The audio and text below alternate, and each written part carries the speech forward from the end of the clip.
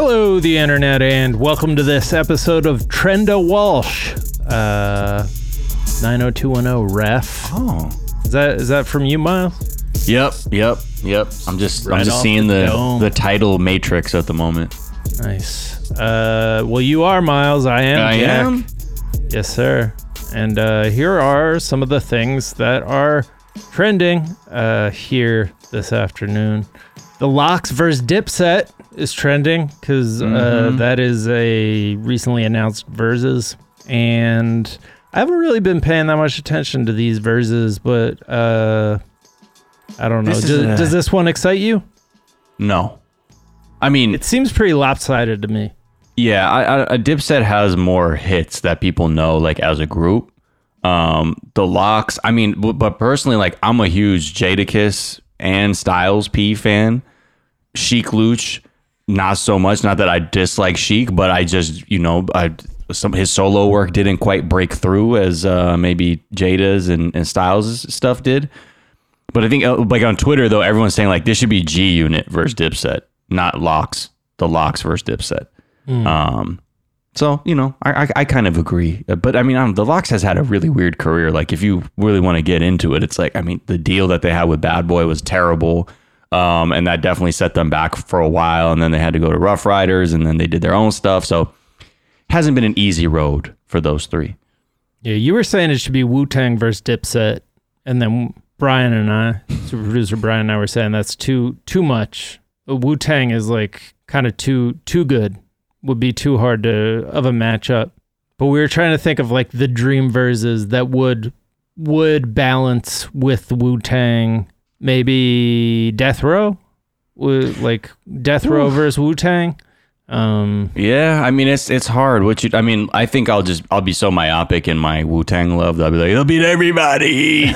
But yeah, that would be, I mean, like, those are out, like, because when you put out, again, individually, but then it's different, right? Like, Wu-Tang wasn't necessarily like a label like Death Row is, and it was can you compare the two? If you're going to do that, I guess you'd have to start putting labels up against each other. But then I guess we're zooming out too far for this conversation.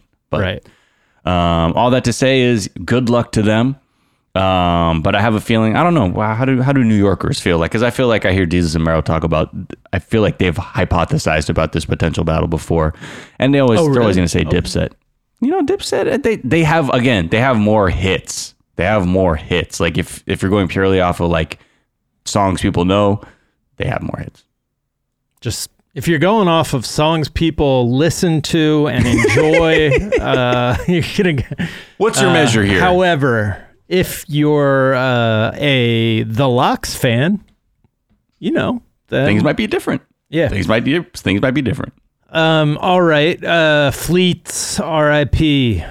Their brief time by design, in our timelines, and then on Twitter, in existence, period. So Twitter had it was like 3 years too late. They decided to do some tweets that would disappear, and they introduced that fairly recently, and people are like, okay. What? Huh? Like, we have so many other apps that have tried, like, Instagram already ripped off Snapchat. What are we doing? We're going back to Slingshot on Facebook, that app from 2014. Where are we going with this? Anyways, it's gone. Did you ever use it? I was trying to think of, like, what I would use it for. Like, what? It was just confounding because I'm like, Instagram stories is this. Right. So, and that's the place to do that. Like, it's weird how, like, in my mind, each platform is, like, siloed for the kind of content you have. I'm like, this is just for weird words, Twitter. Yeah, Instagram stories made sense because Instagram feeds were, like, people felt like somewhat precious, and, like, that there was pressure on, like, posting something. So, like, when stories came along, it was like, oh yeah, I can just, like, throw disposable shit up there, and it's like I can share a little bit more. Whereas, like, Twitter, it's like there just, like, wasn't a version of Twitter that, like, demanded forgettableness. Twitter's already disposable, so it's not like people are like, oh, finally the pressure's off and I can just, like, drop these tweets that nobody's going to give a shit about in a day. It's like, that's already Twitter, man. That's Right. that's the whole ball game. Yeah, and that's why like most people are like, give us an edit feature, you fucking idiots. And that's what people want more than fleets. But I don't know if people are going to do that. Whatever. I find myself slowly distancing myself from social media on some level, in the name of self-preservation. Yeah. I don't think I need again, because of the disposable thing. Like if you fuck up, if you misspell something, or if you're wrong, just delete your tweet. Like why do people need the edit function? I don't know. I think it's just because they don't want to delete stuff. I don't know. That's where I'm like, and I get it. You know, that's where it's tough because you get off a fire tweet and then you always see the thing. It's like, fuck, I had a typo in it. It's like, it went off anyway. Yeah. People got it. And also like, if you're going to be a parent about it, like, look, let that sting of failure help you, do better in the future. You're just paying you're paying your tuition to the school of experience. Now you're an idiot forever. Are you happy? Game 4 is trending. Game 4 of the finals. Probably the most intriguing game to this point because now we have a Milwaukee Bucks victory to look back at, and we've seen what it looks like to have both teams kind of win convincingly. Game 4 was Game 3 was pretty interesting because Giannis looked unbelievable, like unstoppable at various times. Yeah. It's like this could very well go in the direction that like, oh shit, Giannis just took it over, put the team on his back, and they won in 6. It could also go the direction of that was an aberration and, the Suns win in 5. I could see it going either way. I'd love it if it was like a back and forth and it goes to 7. We will see. I would love. I would love to see a long, hard-fought series. I don't want to see one. I don't want to see the Suns take it away. Not that I'm rooting against them, but just as a neutral watching, I'm like, I like seeing people just come out and be like, I must win. People have so many different motivations in this final series to finally get that chip. Yeah. It's just great to watch. It's also like a thing where the games aren't as fun to watch when the Bucks don't play well, because the Bucks are kind of ugly when they're not in their rhythm. Like the game just like gets ugly and like kind of ground down. Whereas like the Suns are always fun to watch. Like even when they lose, they're fun to watch. Yeah. So like that's a reason that I like root for the Bucks. That isn't really fair. It's just like I just want to watch fun basketball. And like when they don't have their shit going, it's kind of boring. At least in this series. While we're on the subject of basketball teams not having their shit going, 2 losses in a row in these tune-up games for USA basketball. So I kept reading these headlines, and I was like, oh, they must nobody played, right? Like I had heard Kevin Love played for the team, and I was like, oh, it must be like Kevin Love and some college equal guy or worse that is playing on this team once I saw them start losing. Yo, it's Kevin Durant and Dame Lillard, and like the squad is stacked, and they're losing to Australia and Nigeria in these tune-up games. Not to go full Stephen A, but that is surprising. It's definitely a different sport than NBA basketball. Yeah, I mean, and didn't the Nigeria team not have any pros on their team? I don't know. I didn't even bother like looking at the lineup for the Nigeria and the Australia team, but yeah, there's definitely something with teams that play together and like have some sort of chemistry, but it's going to be wild if the US just goes out there with Kevin Durant and Dame Lillard and just a completely stacked squad, Bradley Beal, and like just like doesn't even medal. That would be wild. You're gonna look like, what was that? When did Larry Brown coach? Was that 2004? Yeah. And that was an absolute disaster and harmed a few people's careers. But yeah, I mean, when you think about it, like with these national teams, like these like especially like Australia, you know, like these guys, like you're saying, they've played together for a long time, and they've played under FIBA rules and stuff. They know how to play internationally very well.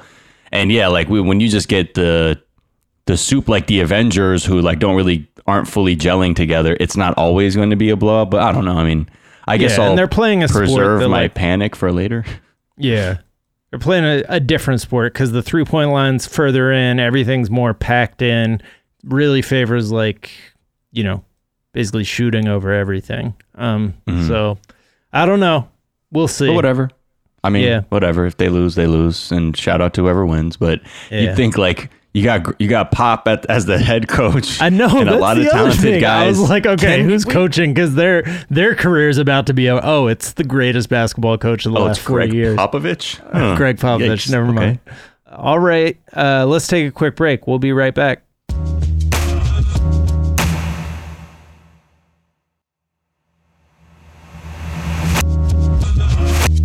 And we're back. And why is even God trending? Because it's in response to this news story about how a George Floyd mural was struck by lightning and like partially destroyed. And it's almost like, and again, all the trash ass racist Christians have come out to be like, even God is tired of hearing about George Floyd. Or even God has said there's enough of this stuff. Like, that's why it's trending. And it's mostly now that like people who realize what the trend is going on about, they're just clapping back with even God, and then like showing times churches have been struck by lightning and caught fire because it's a very narrow logic that this is somehow an abomination that God had to strike down. It's so fucking dumb. But that's taking up a lot of air on the internet at the moment. Why is that even a news story, like writing about that? Like what in the first place, how is that a story? I don't know. The reporters might not have a right-wing bias, but the people who write the headlines certainly find a way to just fucking twist everything to the right, I feel like. Then there's also like people are saying like maybe it's lightning, maybe it was vandalism.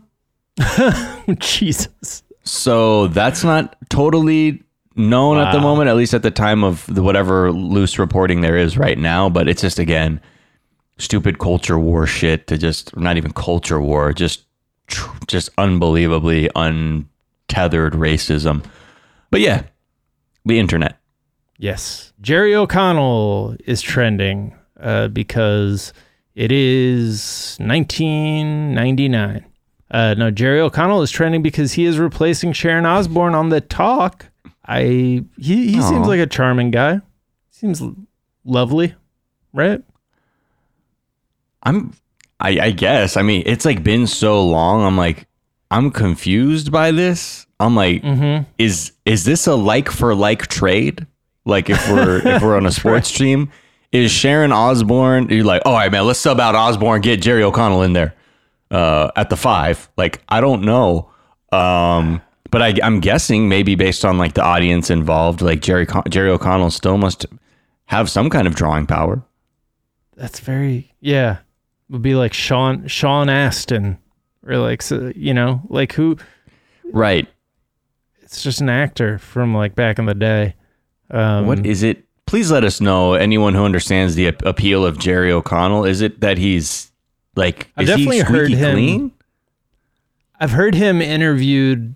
Or like seen him do a podcast, maybe, I don't know, but I just remember him being like very like kind of bouncy and like positive and having a good sense of humor about himself. But right, yeah, I think, I don't know. And he's like isn't he married to Rebecca Romaine Stamos, or was at one point? Oh, really?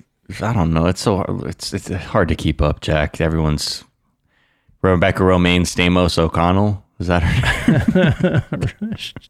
Well, can't wait to continue to not watch The Talk to find out. Right. Jason Sudeikis is trending because, I mean, he's nominated for a bunch of Emmys for Ted Lasso, show that I know you and I both haven't seen.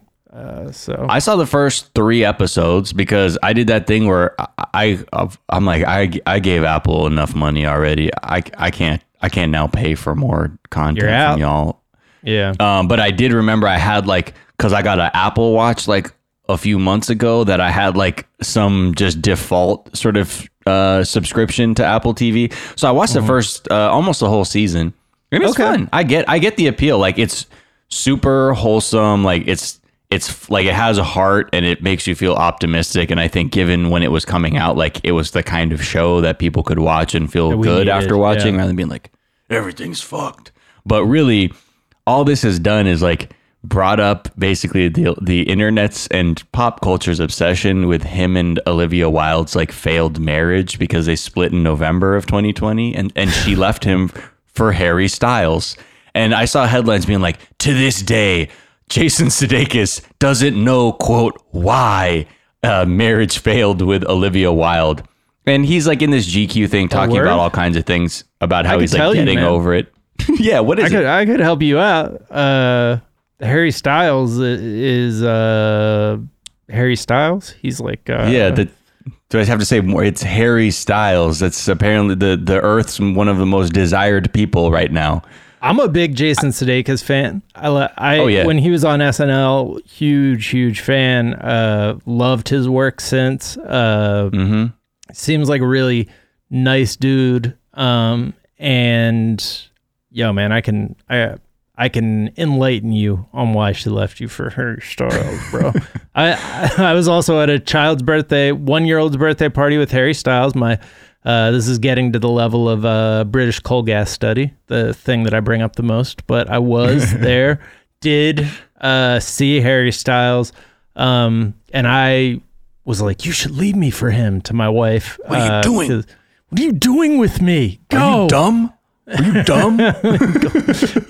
He was so nice to everyone. It was either like he's going to like continue to have a big career and everybody be in love with him, or he was going to be like president of the world or something, because he just like makes everyone feel like he likes them and he's their friend. And that's the most consistent anecdote I hear about anyone who's crossed paths with Harry Styles is like, he's actually one of the sweetest people I've ever met. I'm like, this guy's got it all, huh? God damn it. But they say in this story, in this story in GQ, he's talking about like this breakup and how it's affected him.